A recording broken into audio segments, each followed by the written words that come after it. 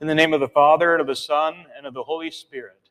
Amen. Our sermon text this evening comes from the Psalm 121. Getting back to the basics.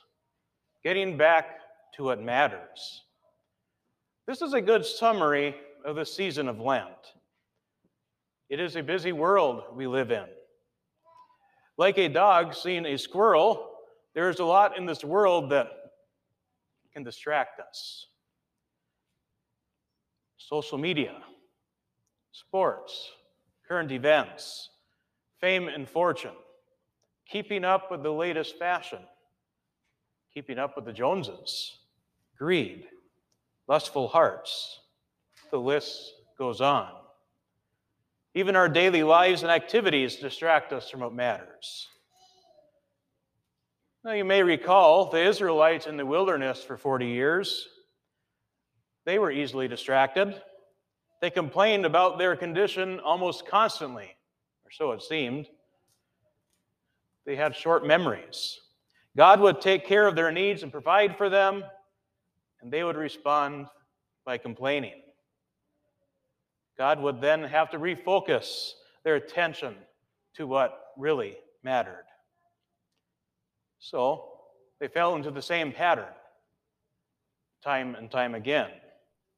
Rebellion, repentance, and restoration. Like the Israelites in the wilderness, we are refocused. We are brought back to the basics. We are brought back to what matters.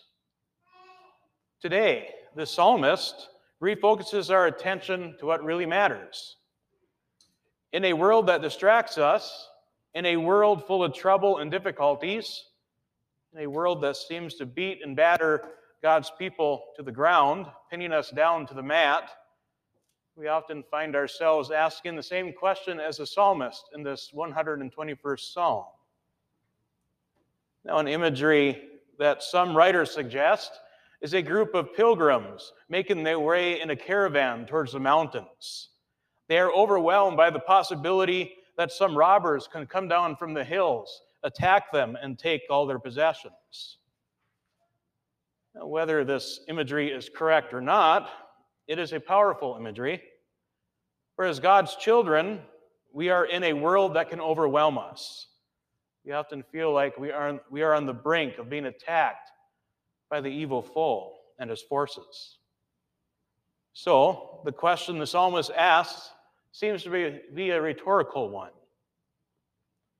And we ask the same question too. As the psalmist writes, I lift up my eyes to the hills. From where does my help come? The psalmist doesn't sit on that question for too long. He gives himself the answer right away. He says, my help comes from the Lord who made heaven and earth.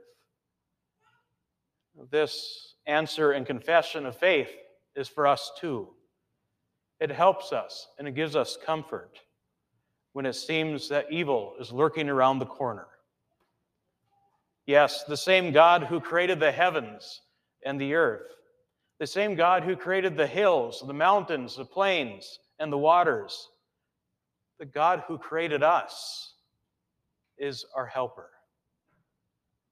Now, you may notice some familiar language in the psalm at this point. Who made heaven and earth. Indeed, this language is used in the Apostles' Creed. About a month ago, my confirmation students and I made a transition from speaking about the Ten Commandments to the Apostles' Creed. Now, in one of these first lessons on the Creed, the class discussed God as our Creator.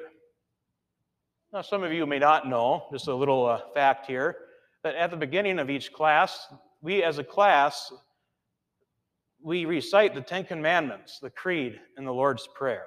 That's something we do every week.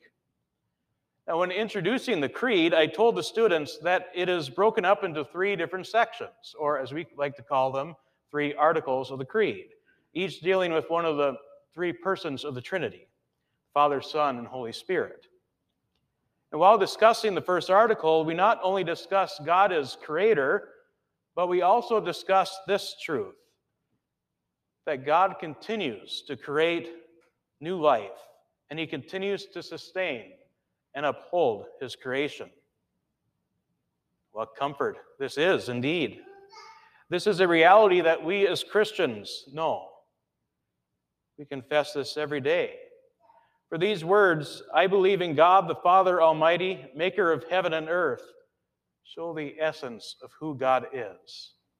He is a God who creates. Now, what does it mean to confess God as the Creator? Well, as Luther would say, this is what I mean and believe, that God has made me in all creatures, that he has given me my body and soul, eyes, ears, and all my members, my reason and all my senses, and still takes care of them. He has also given me clothing and shoes, food and drink, house, home, wife, children, land, animals, and all that I need to support this body and life.